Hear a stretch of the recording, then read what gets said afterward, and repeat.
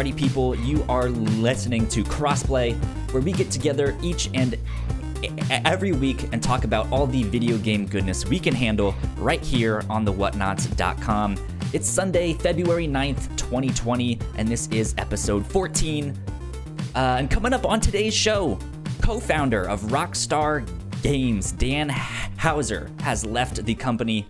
In Microsoft news, Phil Spencer says that Sony and Nintendo are not the competition, and Warcraft 3 Reforged is apparently a giant mess. So we will get to all of that in a sec. My name is Kyle, and I am joined on the opposite microphone by Ignacio. How are you, Ignacio? Yo, what up? What has been going on in your life? Everything good, everything normal, classes and all. Yeah? You know, right here in San Francisco. Are you starting to right now, like them a little bit more? What? Are you starting to like your classes a little bit more? I mean, it's your regular engineering classes. So, gotcha. Yeah. Now, you've probably told me this before. Is this, what year of school is this for you? Okay, technically it's my fourth year. Okay. So why I say technically is because it's usually you go freshman, sophomore, junior, and senior and all. Right. But my career has 6.5 years, if I'm not mistaken. Okay, so you still have a little bit fourth. more of school left after this. I have. Gotcha. Still have some. I did my 4 years and then got out, but I ended up taking a year off of school because I was poor and I ran out of money. No.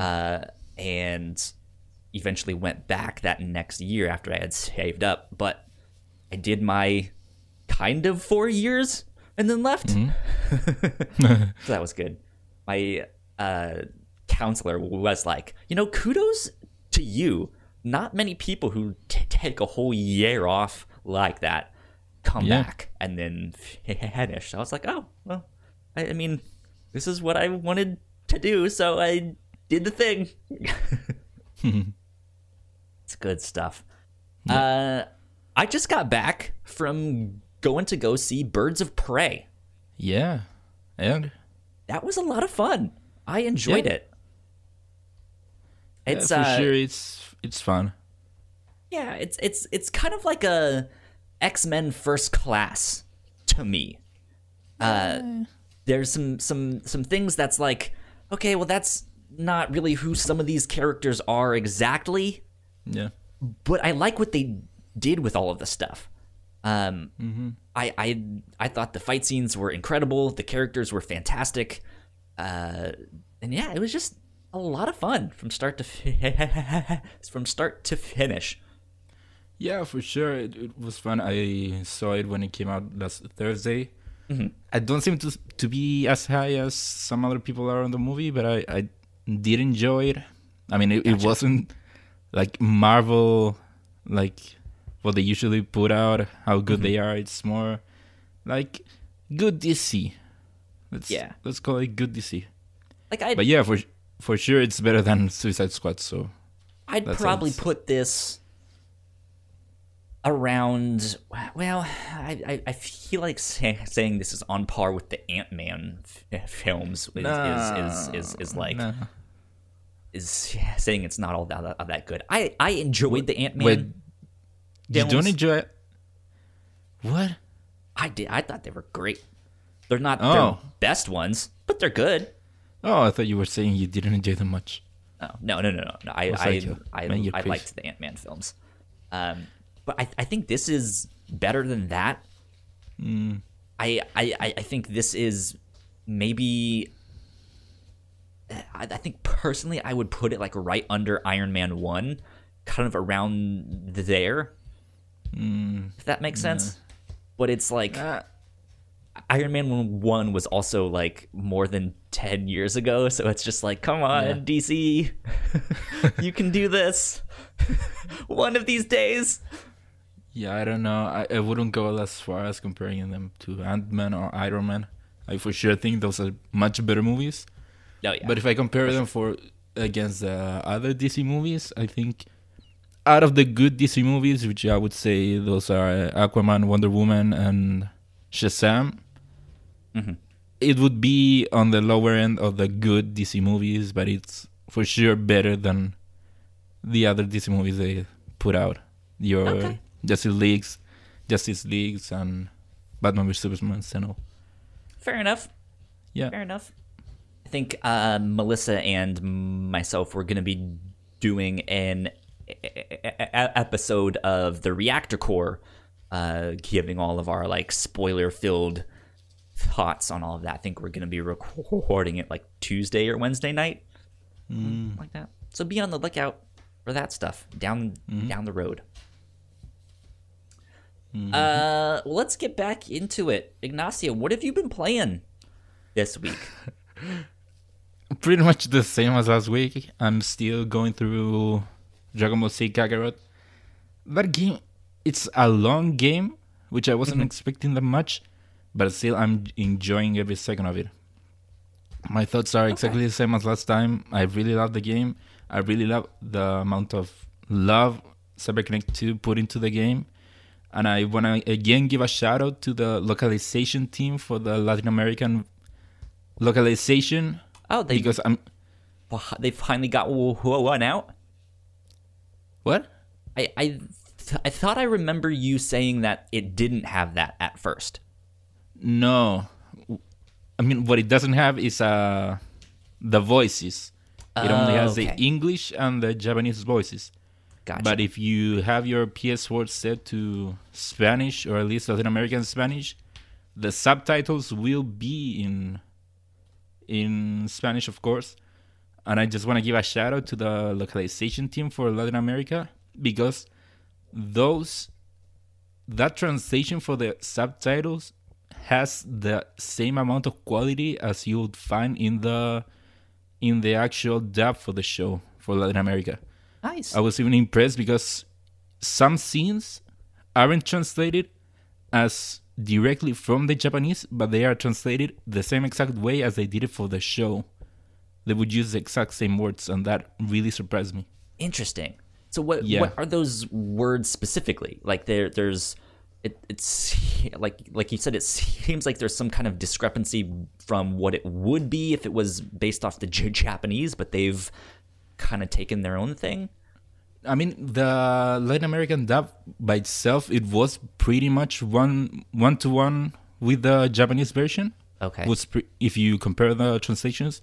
But sometimes, the Latin American dub would do or say stuff in a different way that would still make sense on it. And sometimes it would be even better than the original. So one thing I like to do is go onto YouTube and rewatch some specific scenes, some memorable scenes from the show. So playing through them on the game, I've been seeing how they use the exact same wording as they use for the show, which wouldn't be the same translation as if you would do it blindly just through the game. That's really cool. That's one thing. It's really cool. So shout out to the localization team for the Latin American version. Even though it doesn't have the voices, I'm glad to see at least the subtitles get the same love you see from the original dub team. That's sweet. How do you feel about dubbed anime or like the whole like sub versus dub thing? Because I am in America where that's pretty much the kind of binary options you have there. It's like you get the original Japanese with the subtitles, or you get the English dub. But you're looking for stuff in Spanish or English, so you have another option there. What's your thoughts? I mean, usually if you look at newer Japanese content, you have the options of Japanese or English, and usually if I get those two options, I would go for the Japanese, just because I don't trust the English localization. I've had some examples from where I really don't like the job they do translating the Japanese. Sure. So if given those two options, I would go for the Japanese version. But if I go back into anime I grew up with, it might be not nostalgia, but I would usually go for the Latin American dub, because I know that at least back then they would put a lot of work and effort into the dub. Usually, if you compare the original to the Latin American dub, they usually do a one-to-one work. You compare what they say in Spanish to the translation into Japanese, you would see it's pretty much exactly the same. Yeah. And that I really love.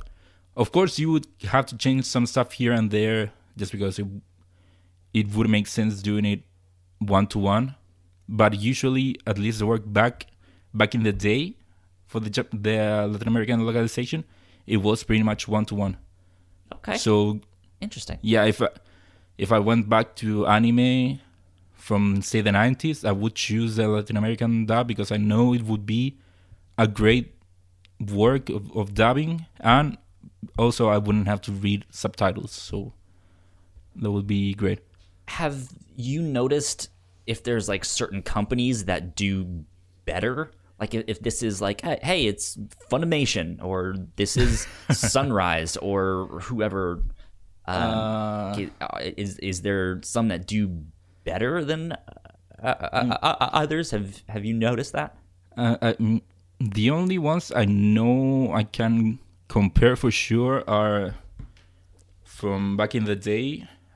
The ones that come to my mind are 4Kids and Funimation. Okay. For the Funimation part, I had the Dragon Ball Z dub to compare to. So, I really don't like the job they did for the English translation for Dragon Ball. Mm-hmm. So on that part, I wouldn't trust Funimation on a dub. And then the only other one I have to compare is 4Kids, which doesn't exist anymore, but at least back in the day, we actually, I don't know why, if you go back in the day to shows that 4Kids would translate in English, for whatever reason, we got translations of the 4Kids translation in English. Like say for example, Yu-Gi-Oh! Right. We didn't get the translation directly from the Japanese. We got the translation directly from the 4Kids version. Or Pokemon was just like that. And maybe it's a bit of a bias since I grew up with it. Is that I know the 4Kids did some changes, but I'm okay with those. I mean, it doesn't bother me that much. Maybe it's because I grew up with it, that it didn't bother me much. And for that reason, I can actually watch Pokemon in English and also enjoy it, because it's more or less what I grew up with. But more than stuff, I don't watch much new anime, so I don't have much to compare for right now. Gotcha. For current stuff. Okay. I only watch my Dragon Ball Super and my Digimon's Try, and those I do in Japanese. So. Oh yeah. I think I tend to go on a more case by case basis. I tend to stay away from a lot of like mainstream anime, or at least ones that like make it super popular, and then I tend to like go hunt down something that's maybe a little more according to my tastes, and stuff like that. But then it just depends on like if I ended up liking the show, then maybe I'll check out both versions, and then it's like, okay, well, this one's not that bad. Or sometimes it's like, yeah, watch the Japanese on that one. Yeah. So, oh well. Are you planning on watching Your Name in English or in Japanese? Probably in Japanese. Okay. Yeah, I think that one I'll go with the Japanese, since that won a bunch of awards and stuff. Mm-hmm. I don't know. I've heard they did a good job for the English dub, but still I would rather watch it in Japanese. Yeah, I think something like that, there's a certain caliber that you have to kind of assume. It might not be safe to assume, but still, it just like, I think they knew they had a hit on their hands that I think they would put enough of the work into the English dub and the acting behind that. But who knows? Yeah. Who knows? Ignacio is referring to our next episode of the review show, in which, Ignacio, you are going to be joining us for that one, and we're going to be watching Your Name. We're going to be recording that on the 16th, I believe. If that's correct? Yes. Next Sunday. Next week. So that should be out around Wednesday, the 19th. Yeah. On the lookout Your for Name that. is a great movie, so I'd recommend you watch it and tune in for the review. Yeah. Good stuff. Anything else you wanted to share about Dragon Ball Z Kakarot? No, pretty much. My thoughts now are pretty much the same thoughts I had last week. Okay. I really love it. It might not be a perfect game, but it is a perfect Dragon Ball Z game at least, and I love it because of that. Fair As enough. a huge Dragon Ball Z fan. I think I'm kind of the same, because I've been playing the same things as last week too. It's just more Assassin's Creed, Odyssey, and more Life is Strange. But I think for Odyssey, my thoughts are pretty much the same. The one thing I would say is that, like, I'm like 23, 24 hours in, and the story just really isn't doing it for me yet. Yet. Yet. I mean, I know the game is really long, so maybe by the end of it, I'll look back and be like, that was actually a really good story. But that being said, the gameplay loop is still the Assassin's Creed stuff that I know. It's still a little bit more RPG stuff for my tastes, but it's still good, and I'm still really enjoying it. I just met Socrates, so I did some things that was like, I'm gonna like free this person and like change the voting on this one thing. So I rigged an election, all of that stuff. I don't know why I was doing it. That was just like, do the thing, and I was like, okay, I did the thing. So we'll see how that plays out. Yeah, I soon. think I got to Socrates last time I played. Okay, I think. good stuff. Looks like you're also continuing on Vader Immortal. Yeah. So like I said last week, I bought an Oculus Quest. It's been pretty hard to find lately, but luckily Amazon had it. So Oculus has been having this, actually I don't know if it still has it, but this promotion that if you bought an Oculus Quest between certain dates, you would actually get the Vader Immortal trilogy of episodes. Right. So last week I talked about Immortal Episode 1, and this week I got to play Vader Immortal Episode 2. Okay. How was that one? So I like to divide this game into two parts. There's the dojo part and the story part. The story part, it wasn't as interesting as episode 1. I don't think you did much of interest. I did like going through all the caves and whatever you go through, especially because it's, as it is in VR, it feels like you are in some other place, and it's awesome to look around you and look at giant structures or whatever. Yeah. But I don't think it did much on story. It was more of you going through a part to try to get to some place, and then when it got interesting, the episode just ends. So comparing it to episode 1, I think episode 1 was more interesting story-wise. Sure. But the improvement that episode 2 does over episode 1 is that it introduces force powers. Ooh. So you mostly use the force through the story instead of using a lightsaber. You do eventually get it, but it's mostly you using force. But it does make the dojo better, I think. Okay. So what I'm enjoying more stuff to play around with. Yeah, so what I'm enjoying more out of these episodes are the dojos, as it makes you feel the most awesome and the most as a Jedi.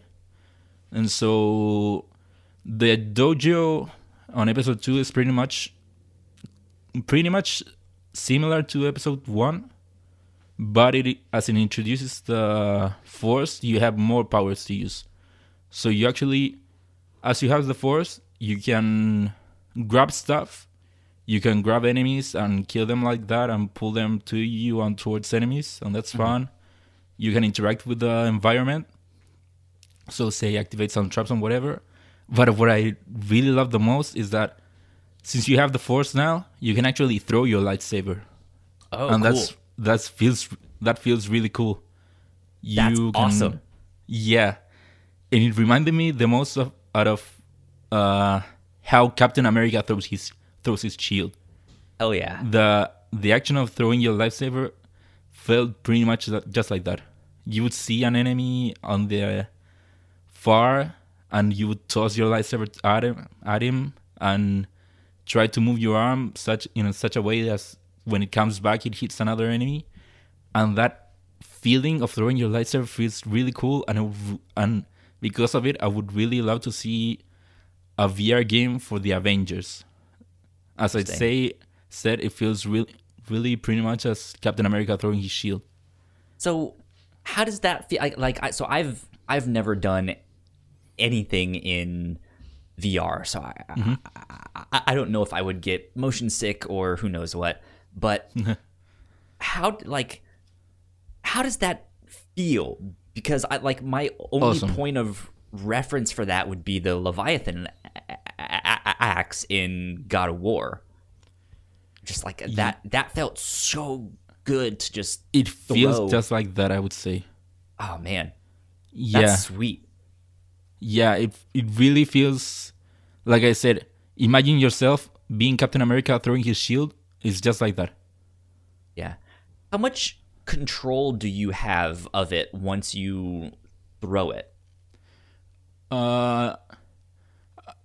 Once you throw it, you don't have much control over it. I mean, if you move your hand to say behind an enemy, you would force it to go where your hand is and actually hit another enemy. Okay. But once you throw it, that is pretty much all the control you have. So it just really goes in a small loop.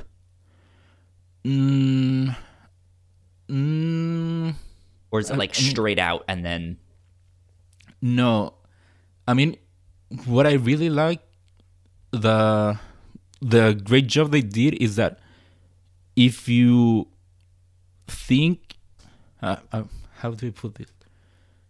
If you say you see an enemy and you throw your lightsaber at that enemy, you can for sure, you have a guarantee that it would go as you would expect it to go, as you would hope it would fly towards the enemy.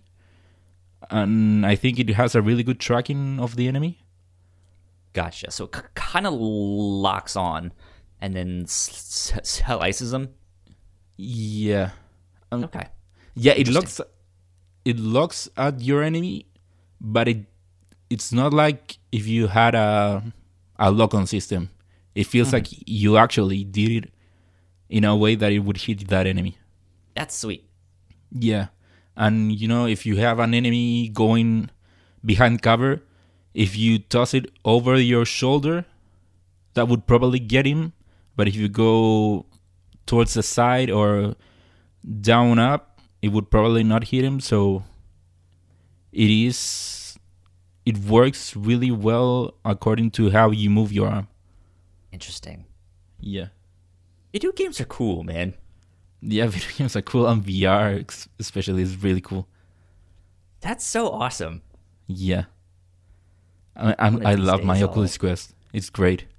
One of these days, I'll try out some VR something one day. Yeah, Who knows? and especially with the Oculus Quest, it's really great how you can just pick it up. You can be wherever you are, and you can actually set boundaries. You can draw on the floor your boundaries with the helmet, and you can pretty much use it wherever you are without having to move anything.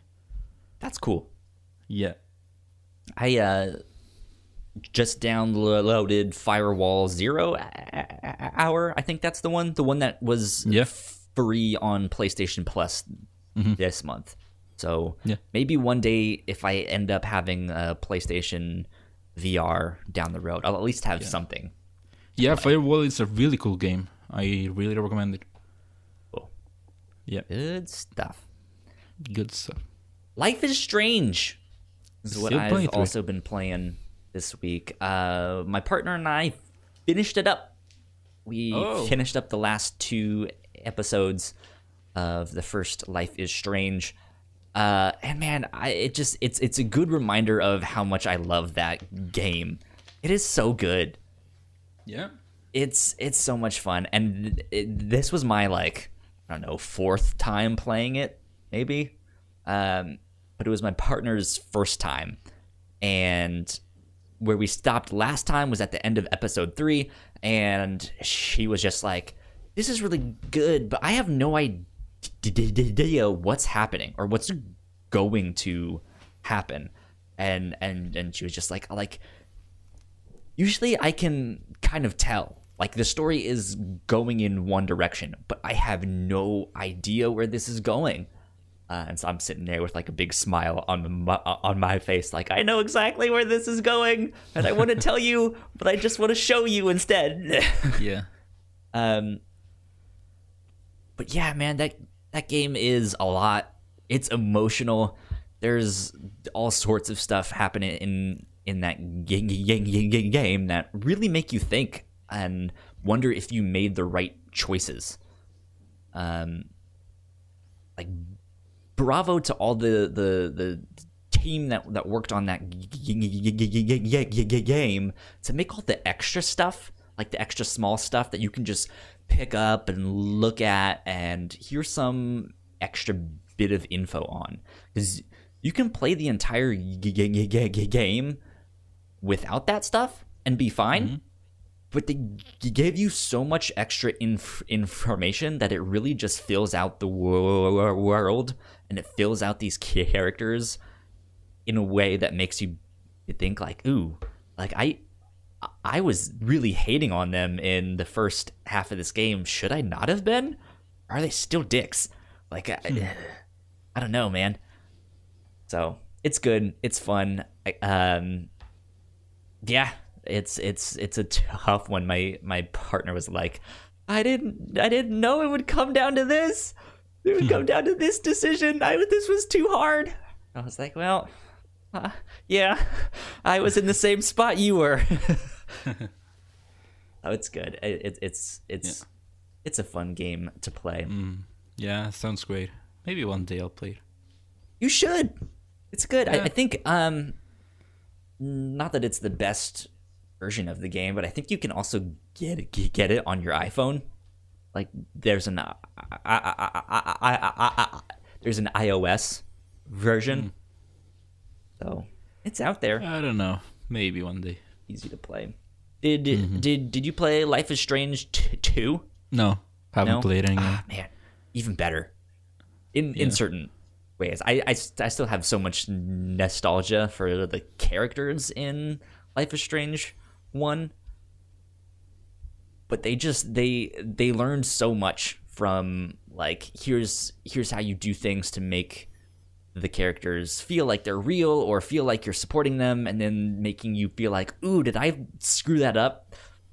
I don't know. And yeah, just adding on a whole nother layer of it's not only your actions and your decisions, but you're kind of impacting another player in that second one. So you might pick one thing, but they might not want to do that. So you have to go do something else that you might not like. So it's cool. Fun. Yeah. Let's dive into a little bit of housekeeping, and then we will finally get into the news for the week and start talking about this jam-packed week for video game news. If you did not know, ladies and gentlemen, you guys can find more information about all of our podcasts at our website, thewhatnots.com. We have multiple podcasts for you to check out. We've already mentioned that Ignacio will be on an episode of the review show coming up this month. We also mentioned the Reactor Core, where we will be doing our Birds of Prey spoiler cast. And Ignacio, you were also on a Patreon exclusive episode of the Captain's Log. Yeah, we did a quote-unquote draft. Yeah, it was a sort of movie draft where we picked 5 different movies that have nothing to do with one another, and that was all to make our own cinematic universe. Mm-hmm. That was fun. It was good. So yeah, if you guys like what we do, patreon.com/thewhatnots is where you can support us for as little as $1 a month. That'll get you episodes early.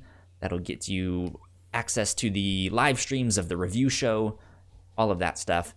At the $3 tier, we have exclusive content. That's where you can hear that one exclusive show that we just mentioned. And we also want to give a big shout out to our Patreon supporters at the $5 tier. So once again, thank you, Sam, and thank you, Christine. We love and appreciate both of you. Thanks for helping us out. Thank you for helping us out. Exactly. Cool. House has been kept. Yep. Let's move on to the news of the week. We got 6 things to talk about this week. Start off with a big one. Number 1 on our list, Dan Houser leaves Rockstar. This is coming from Colin Campbell over at Polygon, who writes, Dan Houser, Vice President of Creative at Rockstar Games, is set to depart the company next month.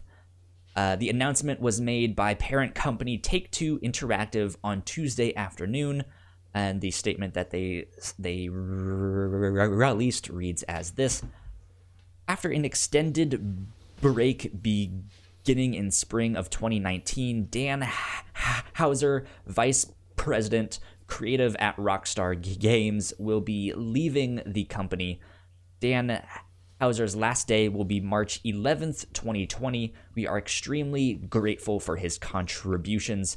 Rockstar Games has built some of the most critically acclaimed and commercially successful game worlds, a global community of passionate fans, and an incredibly talented team, which remains focused on current and future projects. Ignacio. Yep. What do you think about this?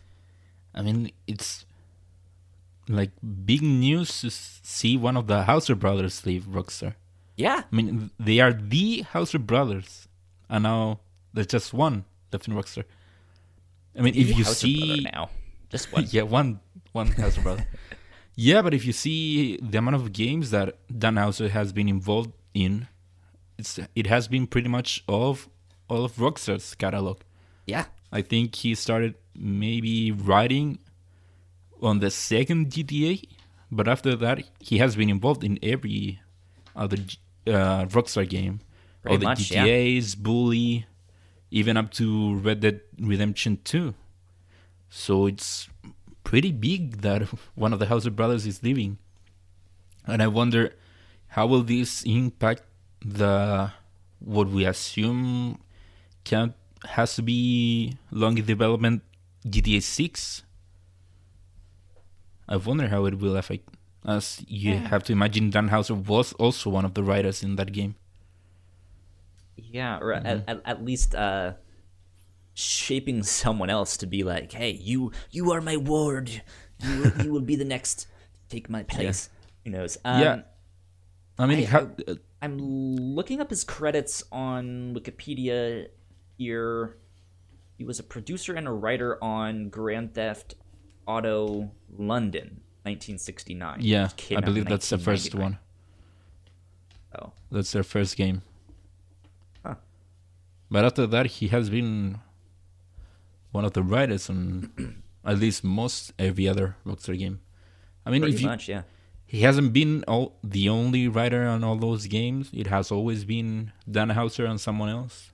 And even in Red Dead Redemption 2, it was several other people also writing. Mm-hmm. So, I don't know. I mean, we don't actually know much about what goes on inside Rockstar games. Right. They are always so secretive and not very public speaking.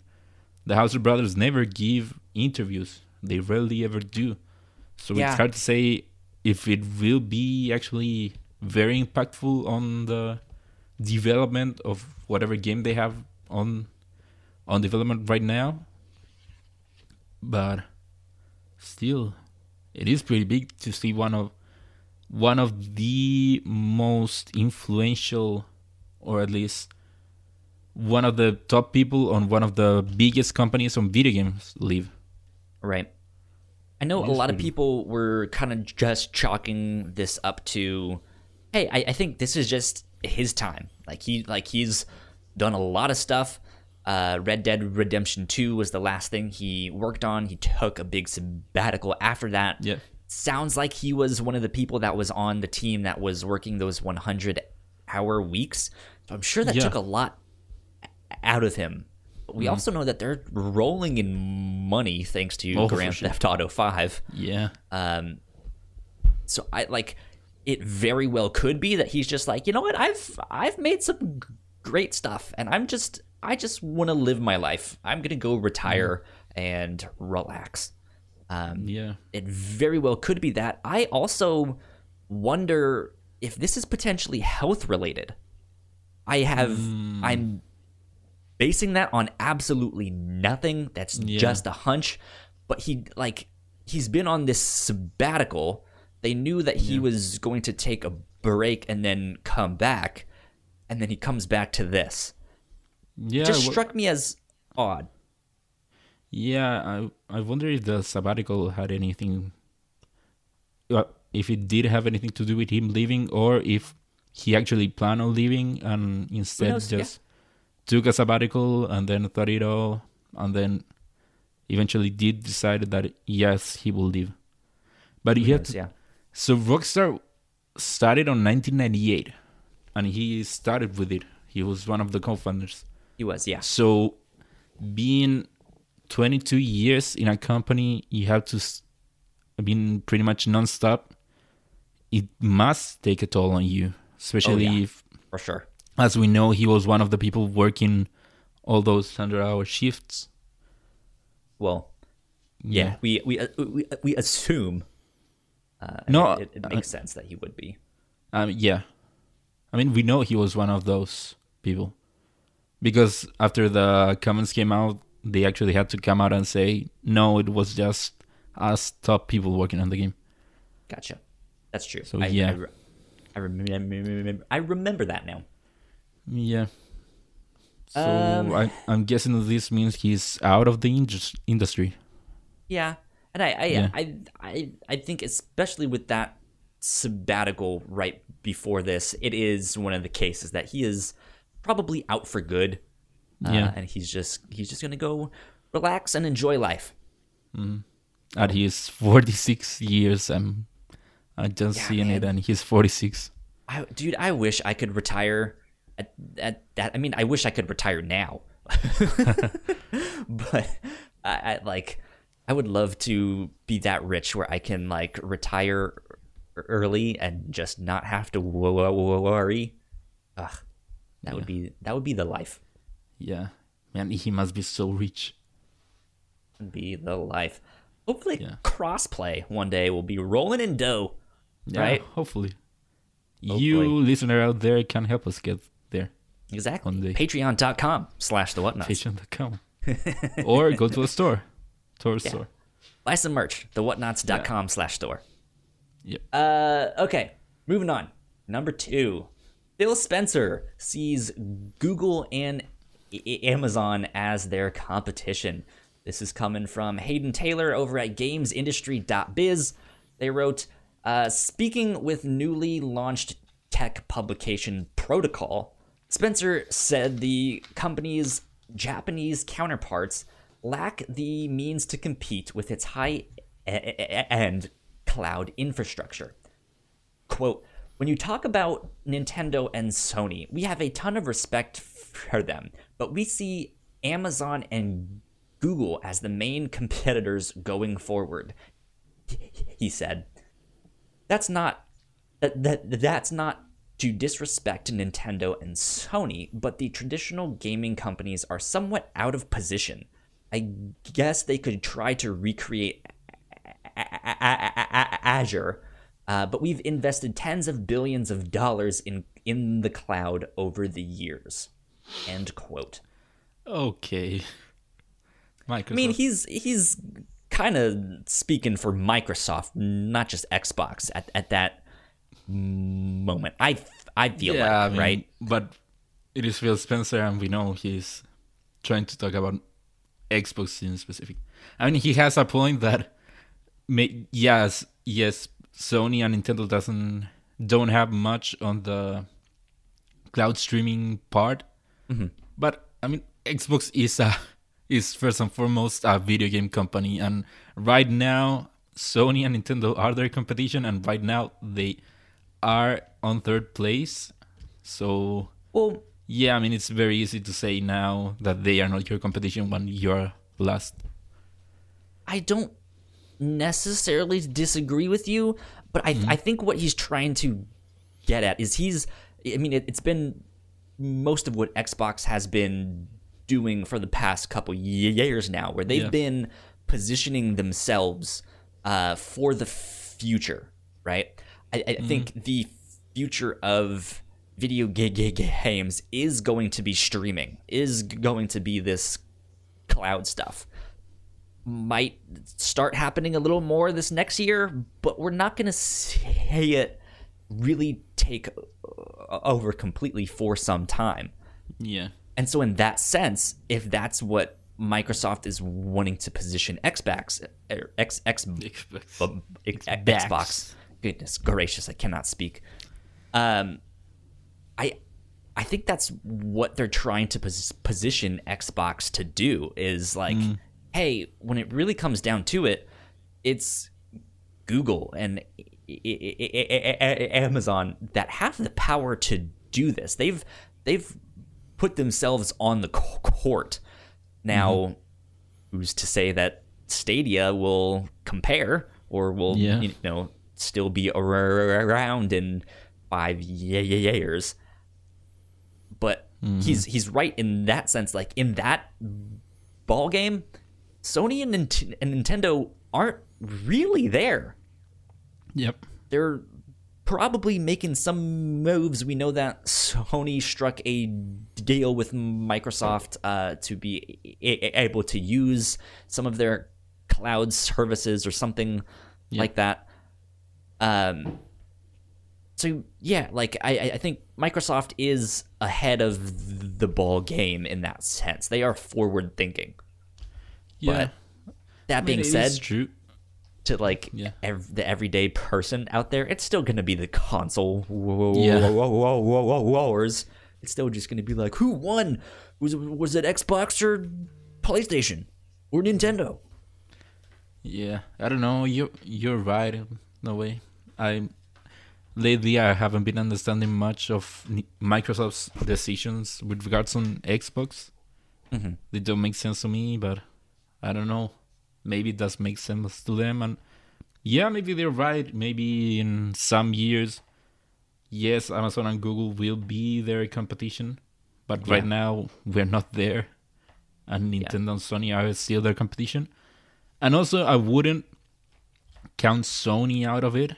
Sony does have its own streaming service. It has PlayStation Now, and for as much as people don't talk about PS Now, I actually got to try it out some weeks ago, and I do think the service works well. Works fine. So, yeah, it works fine. I played a couple of PS3 games. I did some tests and it ran fine for me. Didn't have much problems. Was that when you were here in the US, or was that when you were still back in? No, here. LA? No, PS Now doesn't exist over there. Gotcha. So when I got here, I got to try it out finally. And yeah, like I said, it streams well. It does work. I don't know why more people don't talk about it. Do you happen to know what your internet speeds are where you're at right now? They aren't pretty. They aren't great. They aren't bad, but it isn't great. I would say maybe around 15 megs. I thought it was what I... 15 or 50? No, 15. 15. I believe that's what I test when I tested it when I tried it out. And it ran well. Yeah, because I would say like between 15 and like 30 is maybe what like the average person in America has, but in locations like San Francisco or where I live here in Richmond, like internet speeds are a lot better than that typically, or they're available, right? So it also still kind of depends on where you are. Yeah, so. But it will also be the same for Microsoft when they unveil their own cloud streaming service. Yep. So right now I wouldn't count Sony out. If Sony would decide to put more effort into PS Now and try to make it a thing and maybe advertise it better, right, it could be a competitor. Yeah, I'm expecting them to drop some bombs, I think, when they announce the PS5 and all of that stuff. Well, not that like everything is gonna be perfect, but I feel like they are going to try and make some moves, at least to hold their position, if that makes sense. Like, hey, well, we had your hearts and minds this year. Let's keep it that way. Yeah. Well, like we said, Sony struck a deal with Microsoft in order to work on Azure or with Azure. Right. And Sony, let's not forget, also has its own company that does streaming, Gaikai. I know, which is no one ever talks about it, but Sony still has it. Yeah, I mean they presumably put them to work on PS Now, and that's what they did. Mm-hmm. Speaking of Sony, let's move on to number 3 here, which says Sony has not determined a price for the PS5 yet. This is coming from Eddie McCutch at GameSpot, and they write, "What will the PS5 cost?" Sony management responded to that question during an earnings call, saying those details might depend on other factors, including the competition.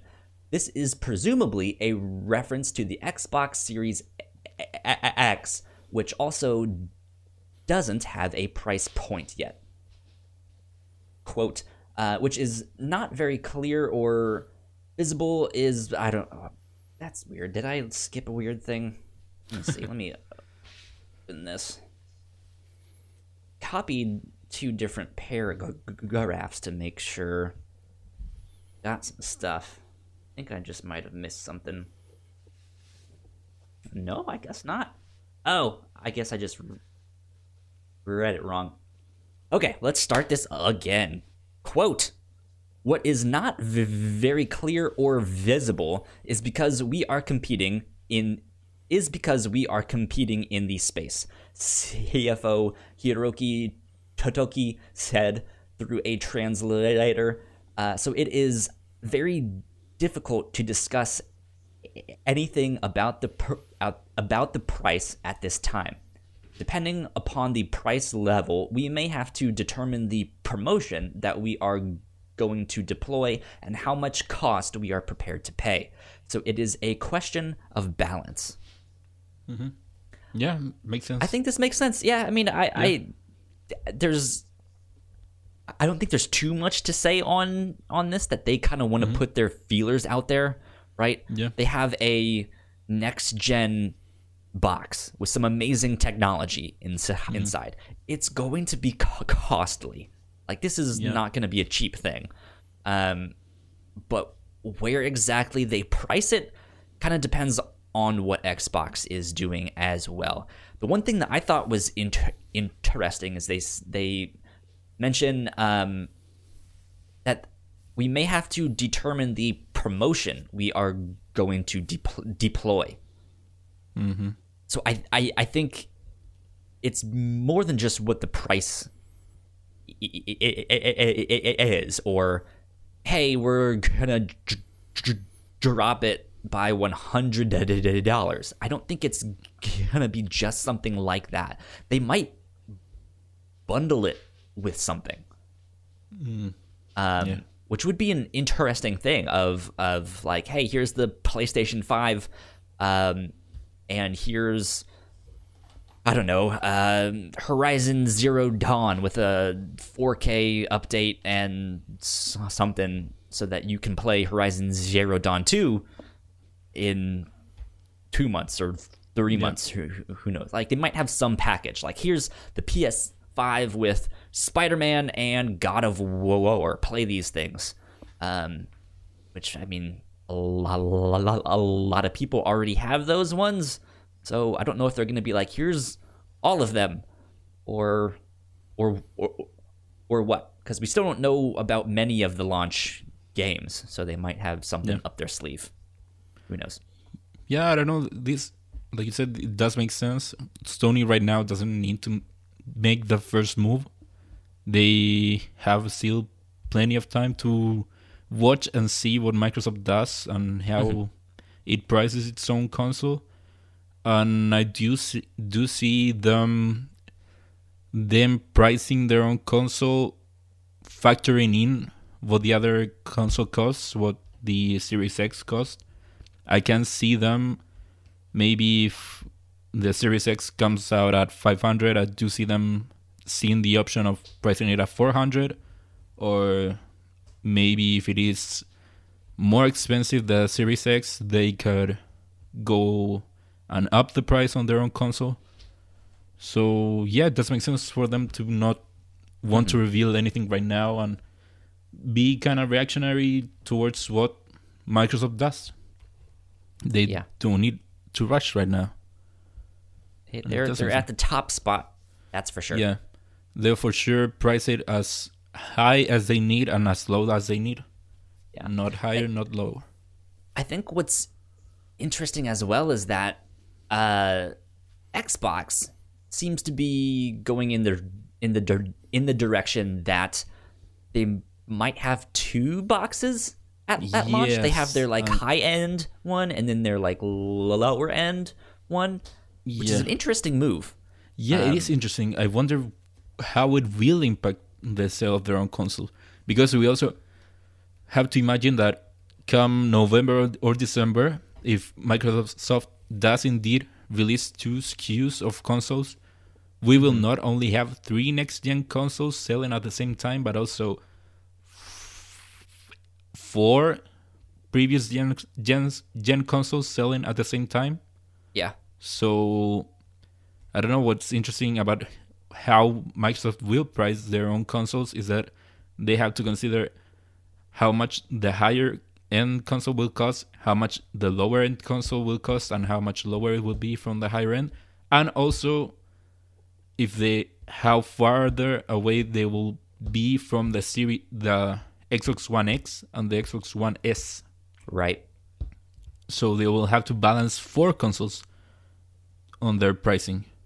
They seem to be going the route of like modern day phone plans or something, where new software will come to these phones. Like, hey, you need to update these phones once a year to get the new operating system and stuff like that. And it looks like Xbox is taking a similar approach in the sense that it sounds like their games are going to work on multiple consoles. On like we know that. the Series X, whatever this cheaper one is going to be. It sounds like it's still gonna work on the Xbox One X. They might even work on the S. Who knows? Yeah, I believe it will. And that's one of the things that confuses me right now about Microsoft's own strategy. Because you have to think that in the event that they do release 2 SKUs of next gen, we know that for at least 2 years, those same games will run on the One. So if you are a new consumer and you see the higher end Xbox Series, whatever, you would think, hey, why will I pay this much if I can play it on an X, or just get an S, which is much cheaper. Yeah, true. And also as a consumer, if I know that this higher end console, these games will also run on an older console, I have to think as a consumer, hey, is it really that much better if I can still play these games on an older console? Is it really that big of a jump? Whereas if I'm looking at the PS5, I know that it will be a bigger jump. At least as a consumer, it would be perceived as a bigger jump if I know that, hey, these games can't be played on the last gen, so they must be a lot better or look a lot better. Yeah. So it is interesting, and I wonder how it will play in the end for Microsoft, if it really is a good strategy or not. That's why I say I don't really understand what Microsoft is doing right now. Yeah, with their own consoles. Thing that confuses me with that is third-party games. Like internally, the Xbox like first-party studios, they could potentially make their games to be a little bit more modular in the sense that maybe they design them for the like top one. So if you want, the high-end experience, you're gonna want to play them on the Xbox Series X. But for lack of better terms, they can just kind of flip some switches off and it kind of downgrades the experience so that it works on, okay, if you still have an Xbox One X and you haven't upgraded yet, or if you still have an S, it still works. Yeah. You can still play the game, but it's just not, it's not the 4K Ultra Edition. Yeah, but at some point it will. The fact that those games will also play on older consoles, it will drag the games back. If you look back at the beginning of this generation, the jump wasn't that great. If you looked at games that came out on the previous gen and this gen, it wasn't until we let go of the last gen that games actually could do more stuff. Yeah.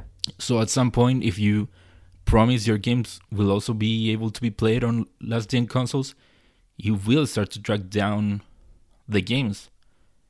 It would be a constraint on those games. I'm wondering how quickly they will kind of phase out the 1S. If I'm not mistaken, if I'm not making this up, I believe they said 2 years. For at least 2 years, you will still be able to play games on the last gen. Interesting. Yeah.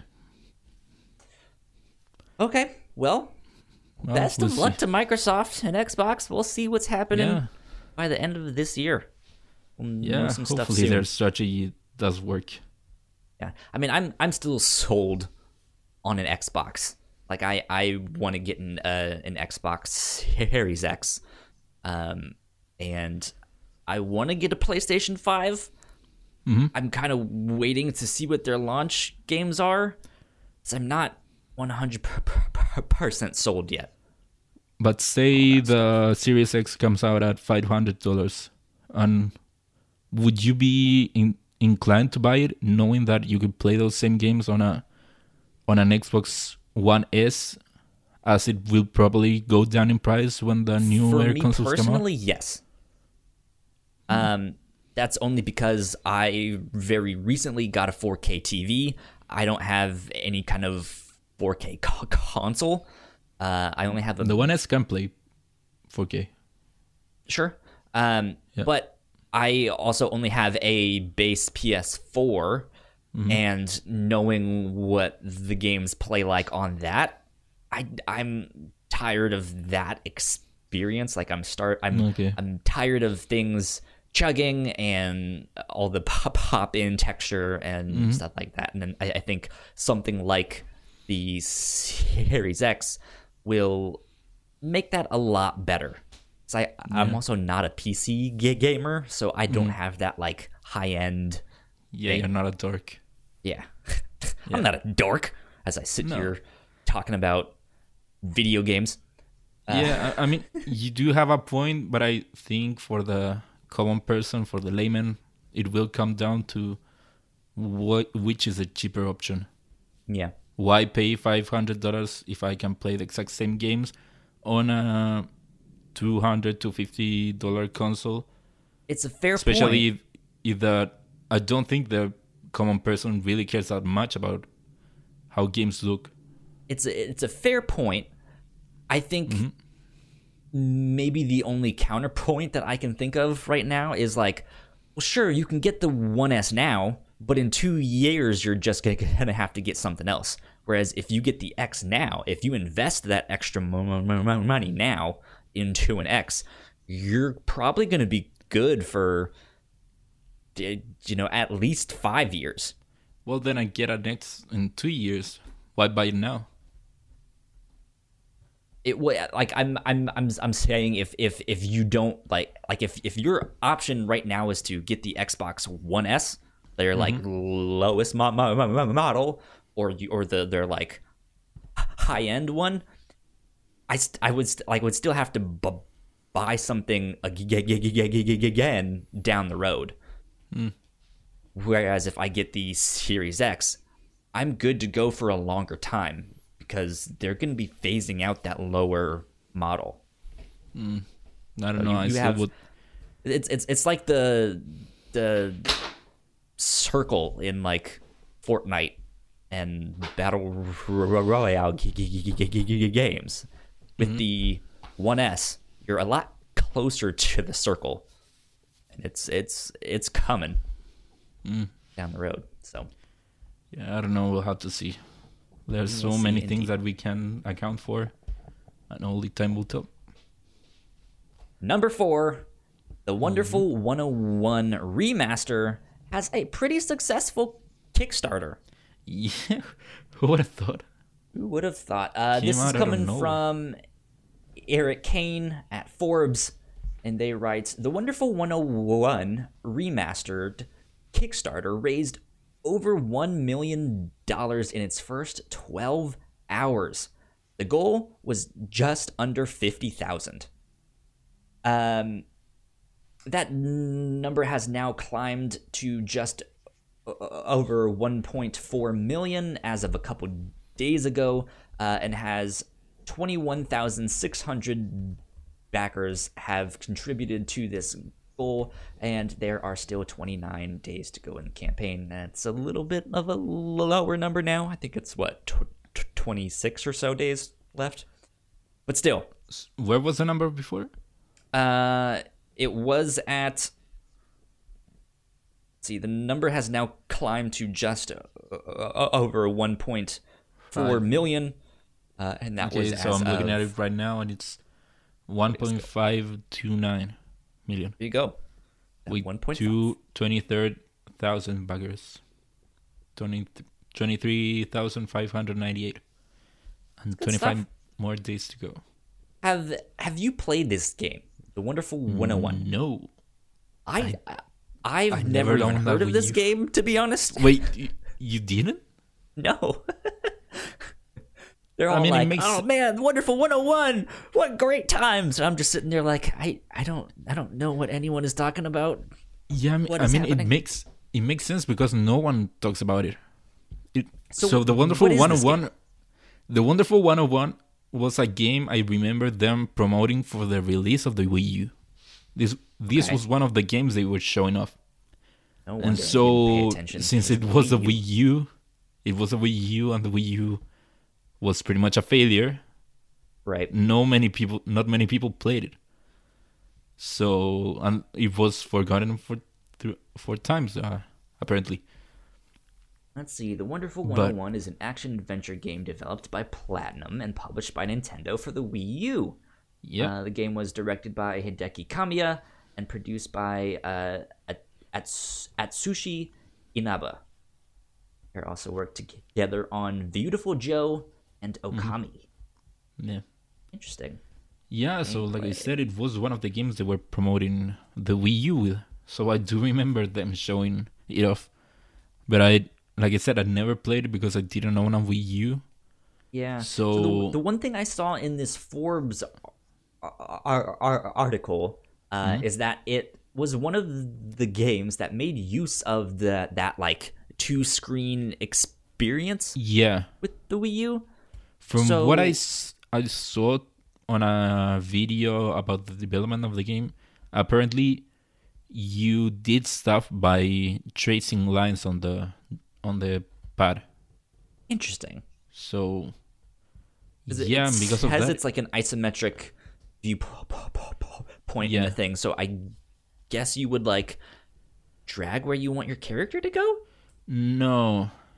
So from what I've seen, the Wonderful 101, the game is, the main mechanic is that you actually control, like, maybe it is indeed 100 characters or smaller characters. So what it is about is that you use them together in order to fight. So if I'm not mistaken, you would actually trace on the gamepad in order to create stuff with all of those characters to form something, say a sword or a hand or whatever. Okay. All those characters would work in conjunction on the gameplay. Kind of reminds me of like the Green Lantern constructs. He's just like, I want to imagine a fist, and then you draw a fist, and it's a fist. Yeah. Interesting. So I believe that's what the game is about. So, like you said, it was an isometric view. So I wonder how they will translate that for the Switch and the PS4. Jeez, how would... Well, I guess technically the PS4 has that, like, touchpad. Yeah, it has a touchpad. Kind of do that. I know Wii has... the Switch has touch controls, but... Yeah, it is a touch screen. Are they gonna, but like, I don't know. Give you a portion of the screen to, like, this is where you draw your stuff? Yeah, or maybe they do away with the different view and just have you draw on top of what you're seeing already. But who knows? I wonder how they will do it for the button commands when it's docked, when it's on the TV. Interesting. Yeah, maybe they'll have you draw with the Joy-Cons. That's good though. I also saw in this article that this is them kind of trying to be a little bit more independent. This is Platinum kind of wanting to be a little more independent and publish their own games, because this was originally a Nintendo published game, and I guess it's kind of falling in that space where it's like it really wasn't popular enough for Nintendo to invest in a remake here, but Platinum thinks that they have something, and they are like, hey, let's try it on something like this. Can we do a Kickstarter? Will that help us out? And apparently it's worked pretty well. Yeah, if I'm not mistaken, from what I've heard, is that Platinum went to Nintendo asking for them to make a remake of Wonderful 101. And Nintendo apparently didn't oppose, but it also didn't support them with them bringing the game towards our other consoles, like the PS4. So that's why they decided to do the Kickstarter. But apparently, the goal to bring it to Switch wasn't that high. So maybe Nintendo might have some involvement on the Switch board at least, since they didn't ask much money for the Switch version. Okay. But yeah, I don't know. I find it interesting that it made that much money in so little time, especially since it isn't really a game that's very known, like you already demonstrated. Yeah, I have no idea what this game is. Yeah. So it is interesting. Speaking of remakes and stuff, let's move on to number 5 here, which is Warcraft 3 Reforged has a hell of a lot of problems. This is coming from Andy Chalk at PC Gamer. It says, the launch of Warcraft 3 Reforged in January was and continues to be a surprisingly ugly affair. It's one of the most beloved RTS games of all time, which is real-time strategy, if you are one of the uninitiated. Yet the release of its long-awaited remastered edition has inspired widespread outrage over everything from cut content to an EULA. I actually don't know what that one means. That lays exclusive the end-user claim. license agreement. What was that? End-user license agreement. There you go. That would be that. That makes sense. One of the things they make you accept when you start a game. To an EULA that lays exclusive claim to any and all mods and other content that you may create for the game. The situation is bad enough that Blizzard is now foregoing its usual refund policy limits and offering refunds upon request to any Warcraft 3 Reforged owner who wants one. And during Activision's Q4 investors call today, Blizzard President J. Allen Brack acknowledged that it's been a rough ride, but also said that Blizzard isn't finished with it yet. Jeez. Yeah. So I'm not a big Warcraft player, but I have heard, like, this is one of the big stories of the week of just like, oh my God, have you seen how bad this is? Yeah, I read into Warcraft, but that's why I put it in, because it was big news. Yeah. This has everyone talking. And I know a lot of times developers will release a game and sure, there's still some jankiness and there's some things that's like, okay, it has some texture pop in, or that feature is coming in 2 months. And I know that's not always a popular move, but I think this one is so like feature incomplete of what they promised that's why it's making so much headlines. Yeah, like so to get a Bethesda game that has a little bit of junk and jank, it's like, all right, well, I understand it. It's not what I would like. Please fix this. Yep. But this is just like, guys, you promised something entirely different, and we just got the bare bones here with apparently things taken out. Some of the problems are that, yes, there are some things that Blizzard promised that aren't in the game. Also, apparently, from what I've heard, it is a worse version of Warcraft 3, and it doesn't help that Activision or Blizzard took out the original Warcraft 3, so you can actually play it. You can go back to Warcraft 3. This is the version that exists right now. Damn. So yeah, and it also doesn't help that Blizzard has been with a lot of controversy lately. Yeah.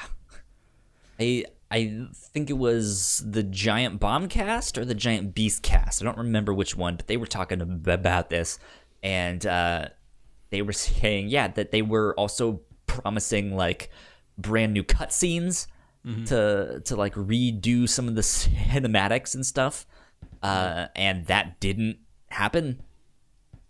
Yeah, apparently. So it's just they use the baffling. exact same cinematics. It's The same baffling. old cinematics. I think what gets me the most is that at the end here of what I put down in the document, it says that J. Allen Barak acknowledged that it's been a rough ride, but also said that Blizzard isn't finished with it yet. Like that's the thing that I'm wrestling with, and I'm just like, well, if it's not finished, why would you put it out? Like, why wouldn't you just say, like, hey guys, this needs to be delayed? Yeah.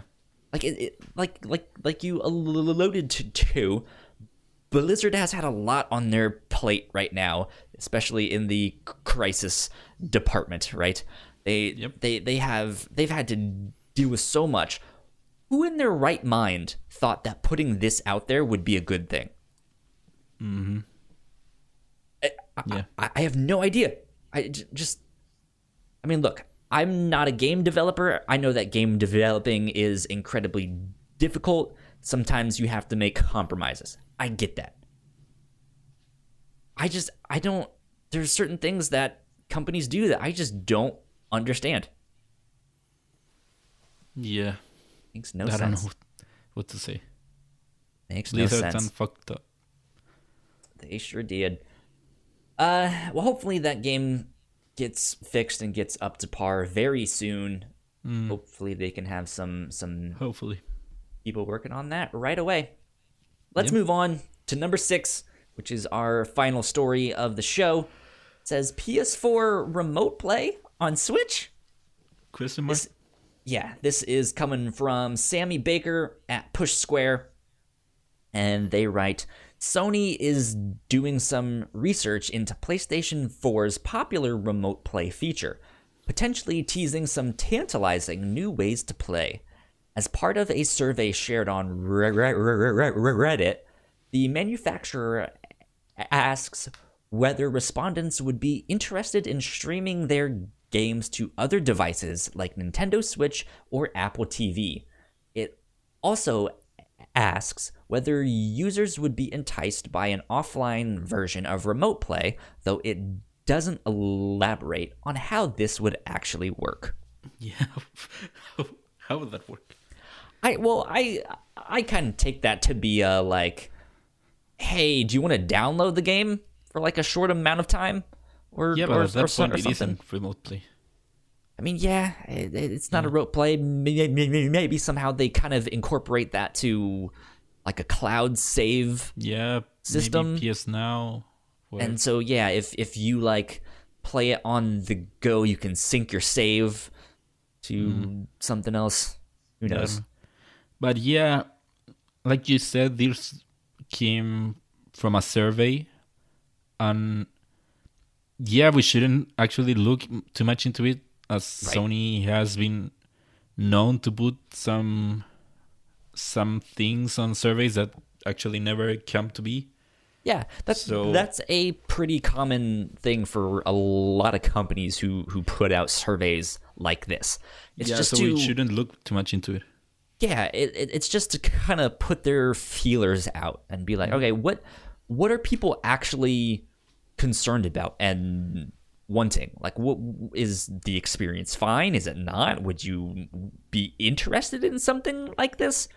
Yeah. And so I know earlier on in the show we kind of commented on PlayStation doesn't really seem to be in the same ball game as Microsoft when it comes to like cloud gaming stuff. I think this is them still putting out healers for stuff down the road. Yeah, I mean, for sure it would be interesting to see remote play on the Nintendo Switch, especially since it already exists on PC. I've been using that lately. Like, hey, here's the PlayStation app that you can get on your Nintendo Switch or on your Apple TV. Yeah, and putting the remote play app on the Switch, I don't think it would be there wouldn't be any negative consequences for Sony. They will only be positive, as you would still need your own PS4. So I think it would be maybe a good idea for Sony to put the remote play app on the Switch. It would be interesting to see if Nintendo actually approves it or not. See, but for Sony, I think it would be a good move. Yeah, I was just thinking more in general of like, what if they did a PlayStation app that was just like, hey, we know you've paid for God of War, that's in your library, so you can stream it with this app, right? And you can play it that way. That's what I was kind of thinking. But I think you're right. Where it is to do the remote play stuff, you already have to have a PlayStation 4. Yeah. Which I think would interest Sony more than just like, hey, here's the app that we made. Yeah, putting remote play on the Switch would be one thing. Another thing would be actually putting PlayStation stuff on the Nintendo Switch. I don't think Sony would ever do that. And if they did it, as you said, with an app, I especially don't think Nintendo would ever let that happen. For the same reason, I think they would never approve a Game Pass or xCloud app on the Switch, is that it would only benefit Microsoft in that case and not Nintendo. It would actually be the opposite, I think. True. Yeah. Yeah, well, we'll have to see. We know and again, I doubt anything will come from it. As we said, Sony has put some stuff on the past on their surveys, and nothing has come out from it. True. Yeah. Who knows? We'll see. We know that Nintendo and Microsoft have kind of been getting cozy there down the road. So who knows? But who knows? But I don't think they're at that point that anything big would come up from it. We will have to see. But that about does it for news for this week. Ignacio. Yeah? What are you looking forward to this week? Are you just gonna keep chugging along in Kakarot and Vader Immortal?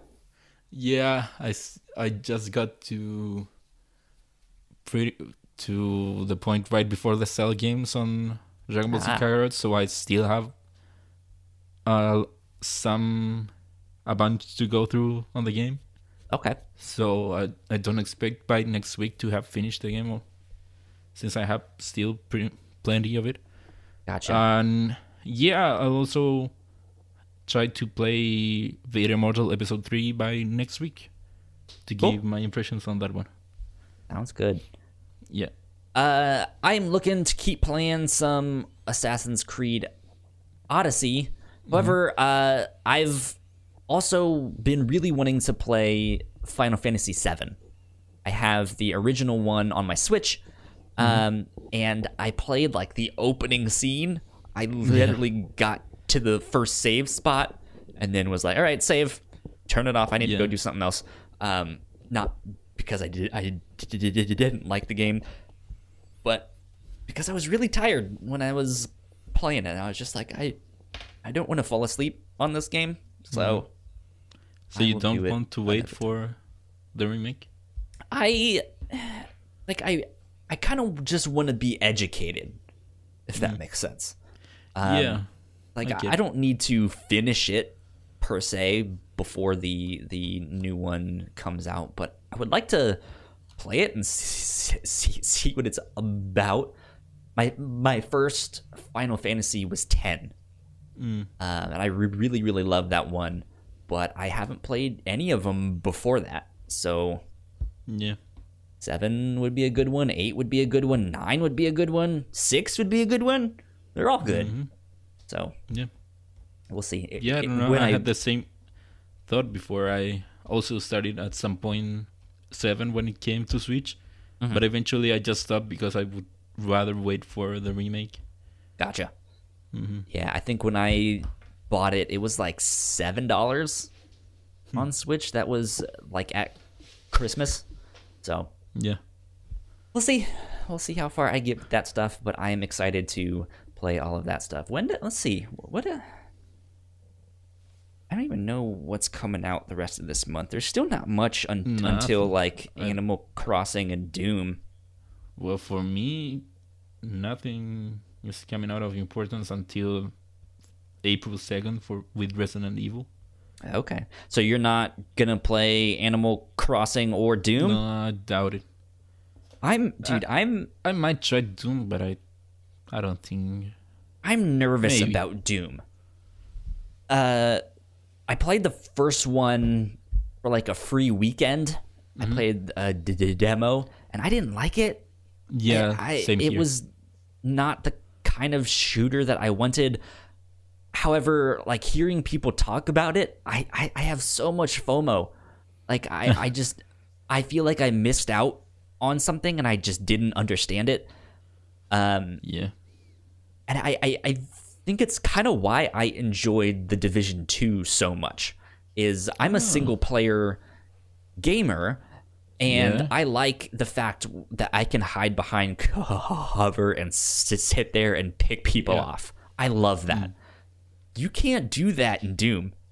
Like, you have to keep moving and just go from glory kill to glory kill and stuff like that. And that's not how I play first-person shooters. So it was a style that I'm not used to and I don't necessarily like. But I kind of want to dive into Doom Eternal. Yeah. But I feel like it's going to be the same thing, and I'm just like, I'm so nervous. I don't know. That's the exact same for me. I also tried it out on a free weekend, and it also didn't grab me, the game. So that's why I'm still struggling on whether I will play Eternal or not. Because I've heard people talk about Eternal as it being this great game, that it would do great. So that's why I'm kind of struggling. From all the impressions that came out this past week, past week or two, it sounds like they've done a lot of things to kind of make it more accessible to people. So maybe something like that is the route for me. Just be like, hey, I'm no good at these games. I admittedly suck at them. Let me turn on baby mode. Have you played the newer Wolfenstein games? Yes. I played... Yeah, because I think those are maybe on a happy medium. Yeah, like I can do Wolfenstein... What was that? It was Wolfenstein 2? No. There was Wolfenstein New Colossus. Not that one. The one that New Blood? Came out a couple years ago. Wolfenstein the New Order, I think it was. You guys know the one that I'm talking about, but that one was fine. It was difficult, but while I couldn't necessarily like sit there and hide behind cover, I thought it was fine. I also didn't play it on the harder difficulties. Yeah. So I got through it. It was good. So Wolfenstein the New Order was the kind of remake one, and then New Colossus was its sequel. Gotcha. Okay. But yeah, we'll see. I'm excited for all of that stuff. Ignacio, where can the people find you on the internet? You can find me on Twitter at Ignacio Rojas B. That's IGNACIOROJSB. That's my name and last names. And yeah, you can find me there. Cool. I am at Yo Kyle Springer on Twitter and Instagram. If you guys want to stay up to date with us here at Crossplay or the other podcasts that we do here at The Whatnauts, we are on Twitter at The Whatnauts. Go like, share, subscribe. Go do all of that stuff. I think as of right now, we are at 57 subscribers on YouTube. So if you guys like what we do, help us reach 60. Yeah. Help us reach it and get past it so that 60 stays. Because I'm sure a couple of those accounts are bots and stuff like that. So, and also, you listening out there, I bet you have some money, some spare money. Why don't you give it to us? Go to the Patreon. Maybe go to /thewhatnots. Yeah. Go to our store, which is thewhatnots.com/store. Yeah. Why not buy a t-shirt or a phone case? Exactly. Yeah. Help us out. Cool. We will be back next week. This has been episode 14 of Crossplay. We will see you then. Bye. Bye.